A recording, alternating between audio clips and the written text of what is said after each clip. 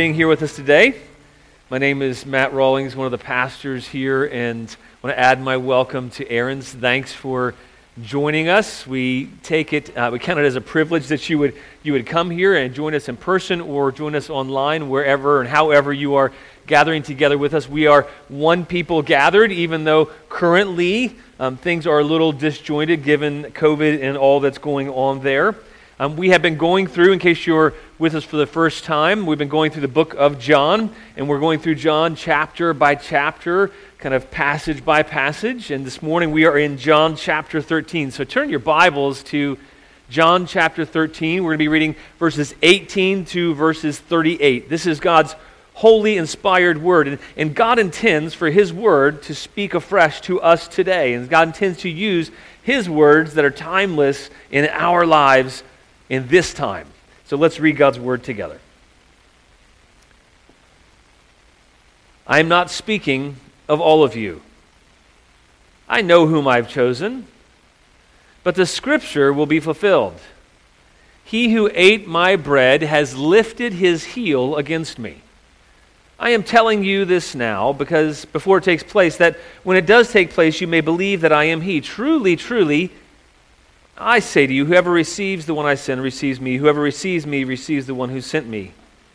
After saying these things, Jesus was troubled in his spirit and testified, Truly, truly, I say to you, one of you will betray me. The disciples looked at one another, uncertain of whom he spoke. One of the disciples whom Jesus loved was reclining at table close to Jesus. So Simon Peter motioned to him to ask Jesus of whom he was speaking. So that disciple, leaning back against Jesus, said to him, Lord, who is it?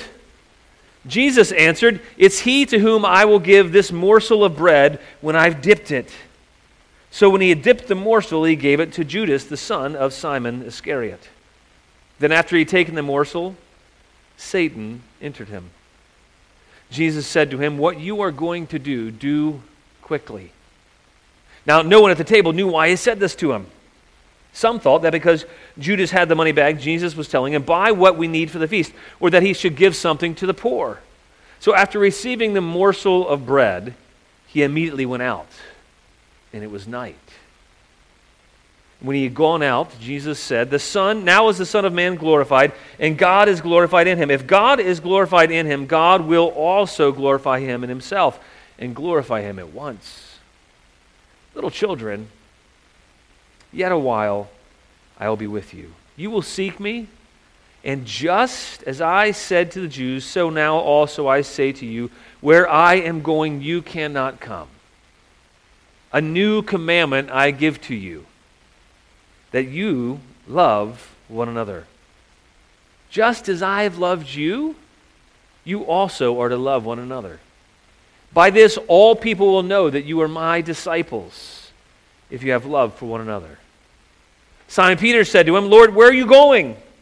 Jesus answered him, Where I'm going, you cannot follow me, but you will follow afterward. Peter said to him, Lord, why can I not follow you now? I will lay down my life for you. Jesus answered, Will you lay down your life for me? Truly, truly, I say to you, the rooster will not crow till you have denied me 3 times. Let's pray. Father, thanks for providing and preserving these words for us so that we might see you, Jesus. I pray that this morning we would behold, Jesus, you in all of your glory, and that your great love would affect us. That we would see your love and be affected by your love as we understand this passage of Scripture. I pray that you would give me your grace to preach this morning by your Holy Spirit, and by your Holy Spirit would you enliven hearts and minds, enable everyone here to understand what you have to say. In Jesus' name, amen. Well, this scene, it's one of the most memorable in all of history. It's the one that Leonardo da Vinci, he depicts at his famous painting, The Last Supper. Now, it didn't quite happen like this, but Leonardo da Vinci was trying to capture the mood of the moment when Jesus, he's just announced the fact that someone sitting there with them, or actually someone laying there, reclining there at the table with them, someone, one of them, one of the 12, one of these close friends who had been together for 3 years, one of them would betray Jesus. And so Leonardo da Vinci tries to capture that moment where they're all confused, there's a little bit of chaos happening, and they're looking at each other. They're trying to figure out who it might be. And you see this mood kind of going on, the emotion here. And in our passage, the betrayal of Jesus by Judas is looming large. And it ends with the denial of Peter. On both ends, you see the failure of the disciples. And through it all, you see one of the close disciples betraying Jesus, and then one of Jesus' closest disciples will deny him. And the key, though, is to see what is this passage trying to reveal? What's John trying to show us? John is trying to show that in the midst of betrayal and in the midst of denial, in between all of that, through all of that, Jesus, he's radically loving his disciples because he knows about both. You see, he knows about both the betrayal and he also knows about the denial.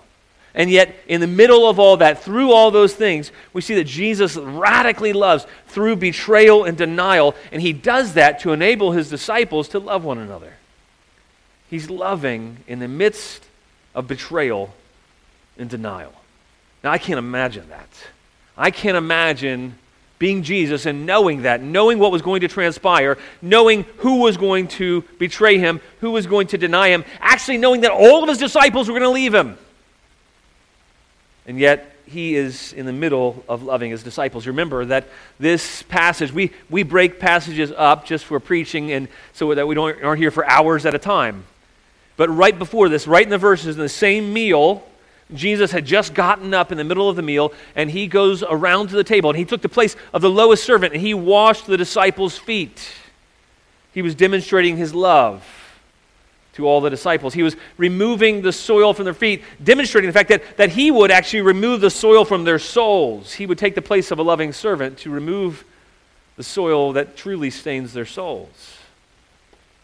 And so now he has just finished this. He's gone back. He's sitting down. They're at this meal. The disciples are a little confused already. And now in the middle of this meal, the mood changes again. And Jesus says, he's just told them that you're all clean. You don't need to be cleansed. Yet I'm not talking about all of you. Not all of you are clean. And then in our passage, he says, I'm not speaking of all of you. And then he says something else. He says, I know whom I have chosen. I know whom I have chosen. And sometimes those words are just throwaway words, but it's really critical that we get that. When Jesus says, I know whom I have chosen, what does that mean? What does that show us? What's John trying to reveal through this passage? What he's trying to reveal is that there's, in the midst of Jesus knowing who he's chosen, knowing their hearts, knowing that they would betray and deny and leave him, you see, all the 12 were not innocent. He knew he had chosen. In the midst of knowing who he'd chosen, he loved them, it says, to the very end. And because of Christ's love, we see Christ's love displayed. He knew who he'd chosen, and yet he carries out, he continues to love them faithfully all the way to the very end. And then as he is loving them to the very end, he prescribes to them, he tells them, in light of my love, you need to love. And in order to see this, John says, I know whom I've chosen. He says he wants us to see that Jesus knows who he's chosen. He knows each and every one of the people that are following him. He wasn't just saying he knew the 11. He was saying he knew Judas. He knew Judas's heart. He knew Judas whom he had chosen. And it wasn't an accident. He chose Judas knowing that Judas would betray him, and he loved Judas knowing that Judas would betray him. Do you remember way back in John 6, Jesus has just fed 5,000 people, and after feeding 5,000 people, some of them are having a struggle because Jesus says that if you're going to be my follower, you need to eat me. You need to eat of me. You need to consume me. Your whole life has to revolve around me so much so that it's like you're consuming, like you're eating me. I'm your very bread. I'm the bread of life. And some people really struggle with that. And so in John 6, John 6:64, he says, but there are some of you who do not believe. He says, for Jesus knew from the very beginning who it was who did not believe and who it was who would betray him. And what John's trying to get us to see is that even despite the fact that Jesus knew who it was he'd chosen, he loved him anyway. He loved him anyway. How about you? Could you do that? I can't imagine loving somebody that I knew was going to betray me beforehand. I have a hard enough time when people betray me loving them afterwards. But in Christ, we see radical love patterned. That's really the first big idea that John wants us to see is this radical pattern of Christ's love for us. In Christ, we see radical love patterned to us. Jesus had told us in John 6, he says, did I not choose you the 12, and yet one of you is a devil? Now he meant Judas, the son of Simon Iscariot, for he, one of the 12, was going to betray him. Let me ask you this. If you were Jesus, would you have chosen Judas to begin with, knowing that he would betray you later? I don't know about you, but I wouldn't have chosen that. And if you knew that Judas was against you and was going to sell you out, would you have invited him to dinner? Maybe you might have done that out of obedience to God because you knew that it was part of God's plan. But if I was Jesus, I would have given Judas the cold shoulder. I would have turned away from him. I would have maybe been standoffish or kind of short with him or ignored him or marginalized him or made it obvious that I didn't really like him very much. And yet we see from this pattern, from this picture here, that wasn't the case at all because none of the disciples had any clue that Jesus had any lack of affection because he loved Judas to the end as well. He treated Judas with honor. He treated Judas with dignity. I wouldn't have treated Judas so kindly. I wouldn't have made him in charge of the money for the group. I don't think I would have been able to stand being around him if I knew what he was going to do. And so what's John trying to get us to see? John's trying to get us to see that Jesus knew this, and yet he still loved him. That's radical love. That's not common love. That's not love like you and I naturally have. The reality is, all of us have people who have betrayed us, or at least you will one day. And I know that I've had people who betrayed me, and I don't like being around them. I'm ashamed to admit that, but it's true. I don't like being around people who betrayed me. And if I knew what was coming, I would have avoided being friends with them in the first place, because I don't like pain. I don't like to bring that kind of pain on myself, that isolation, the betrayal. And even now I'm still tempted when I see people who betrayed me because we live in town together. I'm tempted to avoid them. And yet what does the love of Christ compel me to do? It compels me to follow the example of Christ, that he had radical love even though he was going to be betrayed and he knew it. He still loved Judas. How about you? Have you ever had a friend or a loved one betray you? You ever had someone go behind your back, talk badly about you, betray your trust, do things to violate your love? It's just a matter of time before you are betrayed if you haven't already been. I don't mean to be cynical. It's realistic. It's true. Christianity is not for people who are fake and pretend that everything's rosy. Jesus came to love and to demonstrate love in the midst of betrayal. He came to love us so that we might learn how to love, so that we might be able to love each other in the midst of and through betrayal. And he was patient, he was kind, he was gracious to Judas. There was no hint of dislike towards Judas in his relationship with him. And think about this, he has just gone around washing all the disciples' feet, and he's giving Judas yet another chance to see his love, to know his love, to experience his love. He is not done with Judas until Judas rejects him. Jesus is constantly pursuing Judas, constantly faithful, constantly loving him. He's washed his feet, and now he's sitting with Judas. And then he says, but the scripture will be fulfilled. He who ate my bread has lifted his heel against me. And what he's doing is he's quoting actually a messianic psalm, a psalm that David wrote. David had been betrayed by one of his close friends, Ahithophel, and Ahithophel had betrayed David, unbeknownst to David to begin with. And then when they found out, Ahithophel goes out and he committed suicide by hanging himself. And so now Jesus is quoting this in relation to Judas. And he says, but the scripture will be fulfilled. He who ate my bread has lifted his heel against me. And he says, I'm telling you this now so that you know. I'm telling you what's about to happen, not because I need to kind of bolster my own assurance of what I'm going to do, but I'm telling you this now so that you know when it happens who I am, so that you can see my love, that only I could love like this. So you can see that I'm the Christ. I am He. I'm the Messiah. And then Jesus, though it says after saying these things, it says he was troubled in his spirit. It wasn't easy to love like this. He was troubled in his spirit, and he says, truly, truly, in verse 21, I say to you, one of you will betray me. Truly, truly, one of you will betray me. And the disciples must have been confused because they didn't get when he said, he who's going to eat bread with me will lift his heel against me. Why is he quoting the Psalms? And so Jesus makes it really clear and says, what I'm saying is that one of you is going to betray me. Now they were shocked, and they started looking around the room.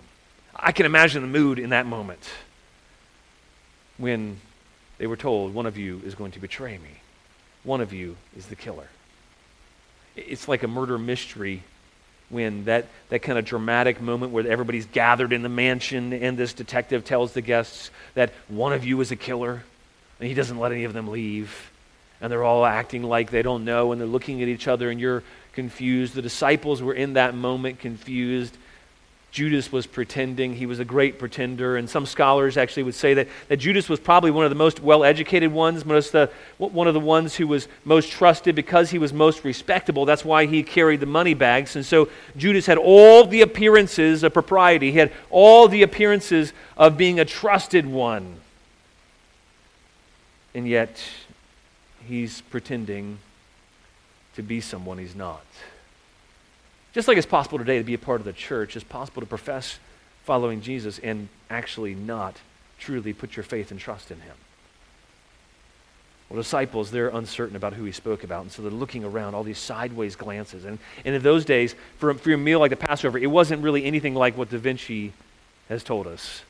All the disciples, if you're wondering, why does it say he reclined at table? It's because they would actually lay down. I think I have a picture of what a table might have looked like. It was they had all these pads and cushions all around the table, and then go to the next one over. They would lay down on the table, and so this is a depiction of not of real people, but a drawing. And so they would lay down on their left-hand side by side, all around this table, 4 on each side for all 12 of the disciples, and they were laying on their left-hand side. And the interesting thing is that John was probably laying right in front of Jesus because, and you can go to the next slide. This you can't quite see in the little teeny print, but down the very bottom left, that was probably where John was. He was laying at table there. Jesus was right behind him because it says the disciple who Jesus loved, which we know is most likely John. He leans back and he looks at Jesus and he says, "Who is it?" And he was close enough. He was right there. And we also know that Judas was close enough to dip in the same bowl, and that was a practice that would be done only with the host and the guest of honor. And so most likely what most scholars believe is that Judas was in fact that guest of honor. Now that brings a whole lot more gravity to the situation, doesn't it? It makes it more meaningful when you understand that not only was Jesus loving Judas, Jesus had placed him most likely as the guest of honor and was sharing a bowl with them. He's washed his feet. He's honoring him. And yet, Judas is going to betray him. Everyone's looking around. Most likely Peter was across. He had either placed himself on purpose at the lowest seat or been placed there by Jesus. And so Peter's looking across when Jesus says, "One of you is going to betray me." And Peter's like, kind of motioning to John. Who is it? Can you ask him who it is? And so John kind of leans back and quiet and says, "Jesus, who is it?"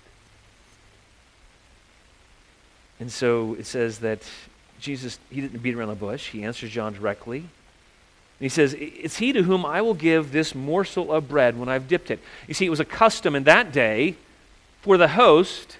He would give the guest of honor a morsel. He would dip bread, and he would dip it in sauce or wine or whatever it was, and he would dip it into that, and he would actually feed it to the guest of honor. And there was a custom that was very common at formal meals. And so Jesus says, hey, the one who I'm going to dip this and give it to is the one who's going to betray me. And then, according to custom, when the host would hand this morsel to the guest of honor, it was a symbol of love. It was a symbol of friendship. And the guest of honor taking that from the host would be receiving that and saying, I'm receiving your love. I'm receiving your friendship. I acknowledge your love. I acknowledge your friendship. And so Jesus, he dips the bread into this Passover lamb sauce probably, and he hands it to Judas.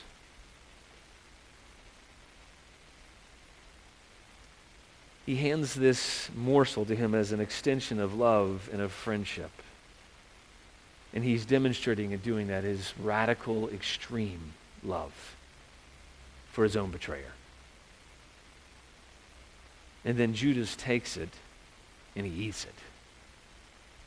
I can't imagine how revolting it must have been later for the disciples as they recalled this scene, as John recalls this scene of how Judas is honored. Judas is given this morsel. He's given this symbol of love and of friendship. He's had his feet washed. Jesus has loved him to the very end. And Judas took it, knowing that he was going to betray Jesus, hardening his heart even then. And yet Jesus was lovingly pursuing Judas to the very end, just like he lovingly pursues each and every person here, each and every person who is far from God. Each and every person who has hardened their hearts, each and every person who has betrayed Christ, who has gone against what they know about God, he continues to pursue, and he holds out to each and every person his affection, his love, his friendship. Says, will you take of my love? Will you take of my friendship? Will you believe in me? He says it even now. And yet Judas, he hardens his heart and he rejects the love of Jesus. He pretends to accept it but doesn't. And so John tells us that Satan enters into him at that moment. And then Jesus, knowing what Judas was about to do, doesn't stop him. I might have done that. I might have stopped him. Or I might have told the other 11 guys there who easily could have taken Judas to say, hey, he's about to betray me. You didn't get it. I just dipped this morsel. I told you I was going to do that. You didn't understand it. Probably because Judas was the guest of honor. They didn't understand that he had done that and given it to him. They couldn't understand. Jesus, well, you told John that you're whoever you dip, but that's the guest of honor. So surely it couldn't be Judas. Judas is so well respected. He's the guy who carries the money bags. He's the guest of honor. What in the world? So they didn't get it. At that moment, I probably would have gotten frustrated and said, guys, did you not hear me? Judas, he's the one. Get him. And yet he doesn't. What does he say? He says to Judas, what are you going to do? Do quickly. I know what you're going to do. I extend my hand of love to you, and I know what you're still going to do. Do it quickly. Jesus willingly lets the would-be killer leave, unlike in the murder mysteries. And truly in Christ we see radical love patterned. And they didn't understand still, the disciples. They didn't try to stop him. It says in verse 28, no one at the table knew why he said this to him. Some of them thought that he had the money bag, so he was going to go buy something. He was going to go give money to the poor.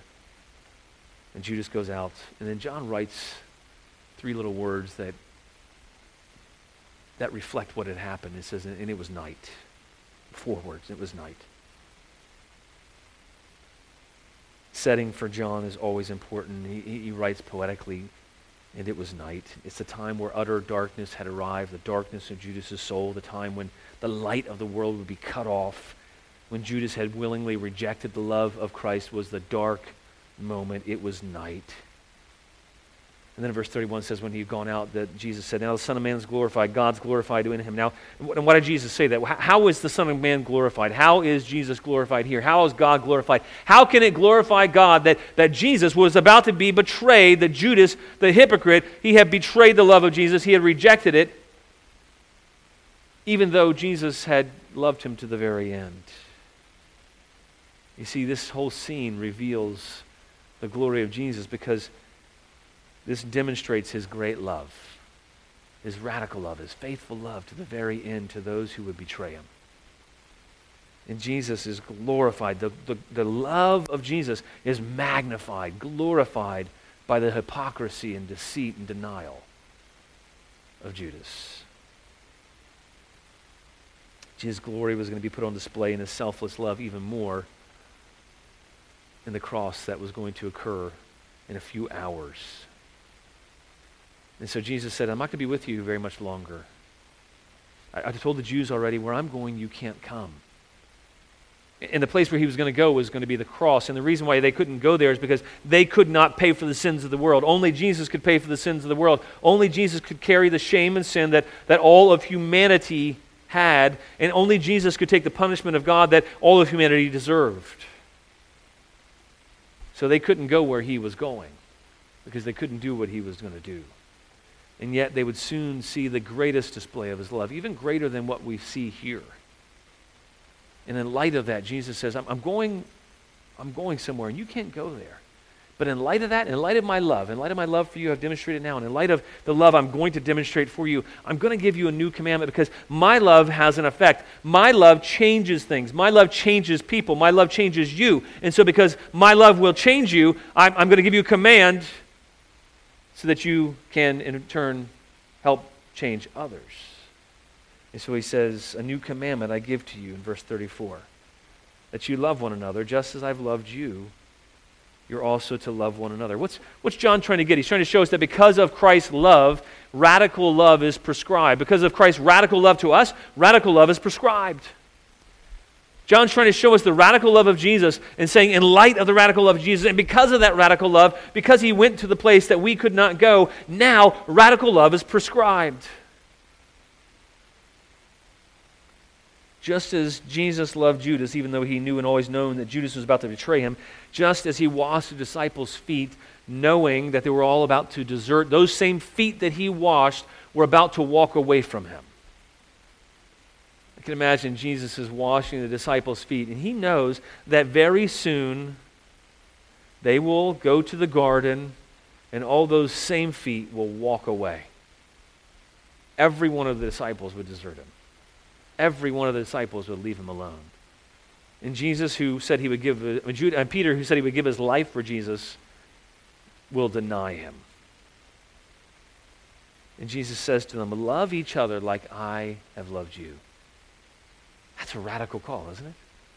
Love each other like I've loved you. And especially in light of this Last Supper and understanding the Last Supper, understanding the fact that Jesus loved them to the very end, it's a radical love. When Jesus says, love other people like that, knowing that they're going to betray you. Love those who betray you. Love those who will deny you. Love those that you know are going to desert you. He says, love like that. And you know what? That kind of love is going to have an effect. He says, by this, all people will know that you're my disciples if you have loved one another. Because it's only, that kind of love is only possible for people who are truly following Jesus. You can only love somebody who betrays you if you have the love of Christ in you. You can only love somebody who deserts you if you have the love of Christ in you. You can only love those who will deny you if Jesus' love is resident in you. You know, we're living in one of the most fractured times that I can recall. Now, I don't think that's just my perspective. It's not the most divisive time, I realize that, but it's the most divisive time of my lifetime, probably. People are disagreeing on perspectives over a myriad of social issues and politics and the cause and effect of all of those things. They're not just disagreeing over what they see, they're disagreeing over the cause of things and the perspective on things. And everybody's in a place of disagreement right now in the world all around us. No matter what political party you are in, there is bias all around, and it's intense. And every political party, every perspective, it claims superiority, and people are aligning themselves and declaring allegiance and thinking that they're better than other people because they have a superior perspective, or they truly understand, or they truly see clearly, and that they are right. And there's all kinds of assumptions about the hearts of those who are in those opposing groups. People suspect each other of hatred and accuse each other of hatred.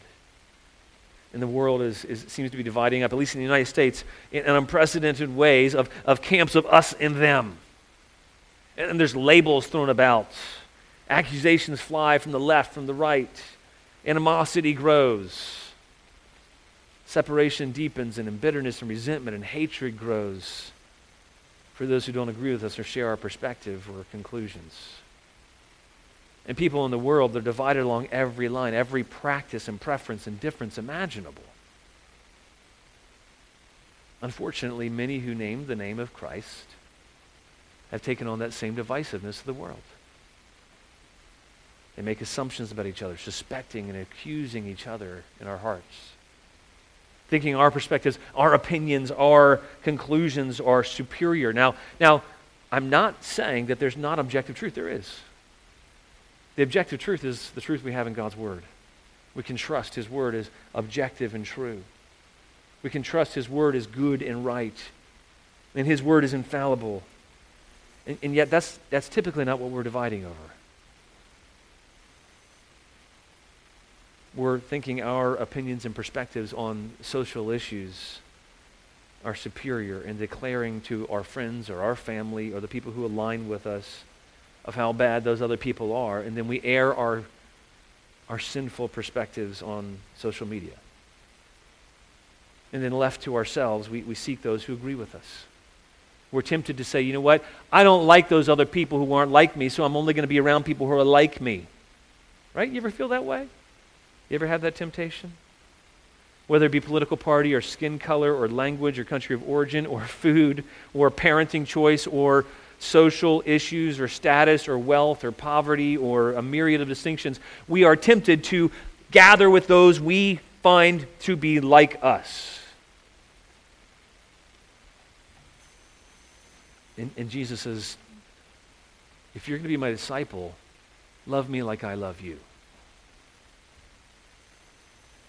And loving one another like Jesus has loved us means we love through disagreements. We love through divisiveness. We love past those who would deny, those who would betray. We love through the people who would desert us. And we love people like that. You know, church division is not really new. In Jesus' day, their divisions were even more distinct than ours. And the Jews and Gentiles, they hated each other. The Romans hated them. There was so much hatred and division between Jew and Gentile, barbarian and Scythian, and slave and free. And yet Jesus came, he says, to tear down those dividing walls, the walls that separate, so that we would be one in Him, not one in status, but one in Christ, one in status before God. He came to seek and save those from every tongue and tribe and nation. And in church, if you're in close fellowship with other believers, you are going to find that there are areas that they are not like you. If you are actually loving people closely, the more you love people, the grosser they'll be to you at times.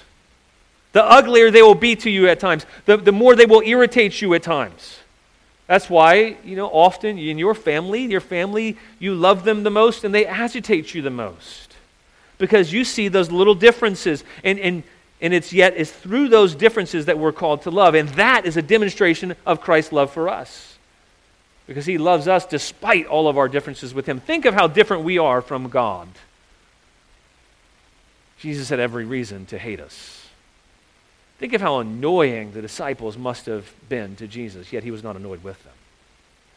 Think of all of their pettiness, all of their disagreements. And in other Gospels, it tells us that actually right before the Last Supper, before Jesus washed their feet, what likely transpired, they were arguing about who was the greatest still on the last night at the Last Supper.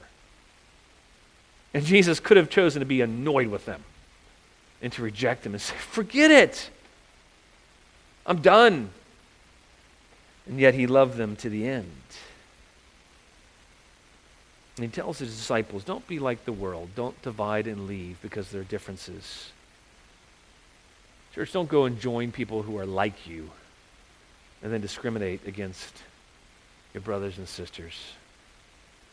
Instead, the greater the love of Christ that we have for each other, the more that diversity will actually flourish. And And the greater the diversity, the greater the opportunity for us to love like Jesus.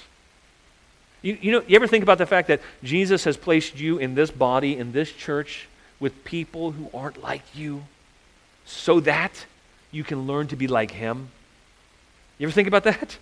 If the greatest reason why he has saved us is for us to be conformed, to be made back into his image like Adam was before the fall, he's recreating us, he's making us, he's shaping us back into his image. And you know how he does that? He does that by putting us around other image bearers who are bothersome at times, who might deny you, who might betray you, who are different than you. And he says, I want you to know, just like I've loved you, I want you to love each other.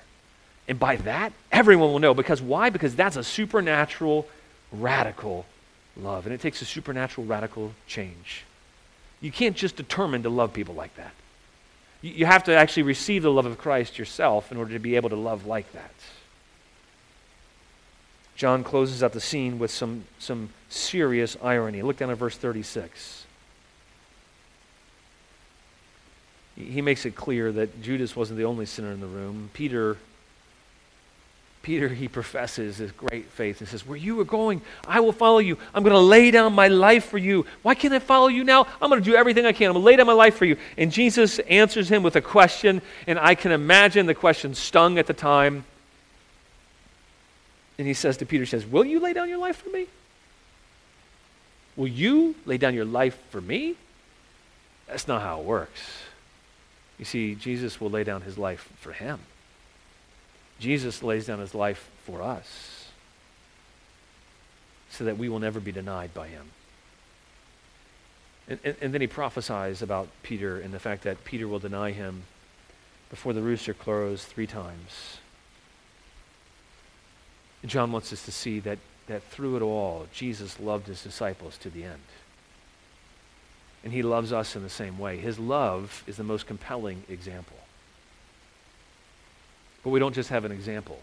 Because Christ has loved us faithfully to the end, because he died on the cross for us, he has enabled us, as we put our faith in him, to count ourselves as dead to our old way of living, dead to our old nature, dead to the normal way we have of living, and then alive to him. And then it counts us as, God counts us as being alive in Christ. And then he says the same Spirit that dwells in you, that dwells in Jesus, dwells in you. You see, what he does is he makes us alive and then he gives us his life. And if you think about it, his life was love because God himself is love. It says God is love. And if Jesus is God, then Jesus is love, right? And so if you place your faith in Jesus, you've been made alive in him, then actually you have the life of Christ in you, which means that you have the love of Christ in you, and you are now able to begin to love like this.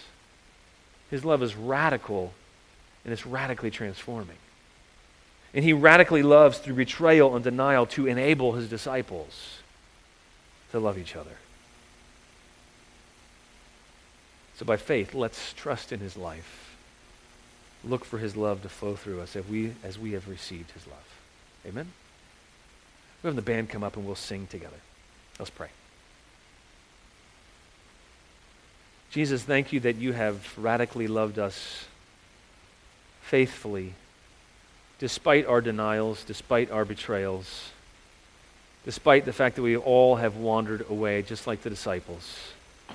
There's no one innocent. All of us have gone away from you. All of us have wandered from you. All of us are faulty. And yet, Jesus, your great love is what radically transforms us, compels us, and is appealing to us. Lord, your love, Jesus, is what makes us want you and makes us cry out for you to rescue us, to redeem us, to save us, to make us new. And so, Lord, I pray that for anyone here who has not yet known your love personally, that you would enable them to repent, to confess that they need you. And ask you, Jesus, to make them alive, make them anew. And that you would show your love to them afresh. And Father, then I pray that you would enable us to radically love others because of your love for us. In Jesus' name, amen. Let's stand and sing.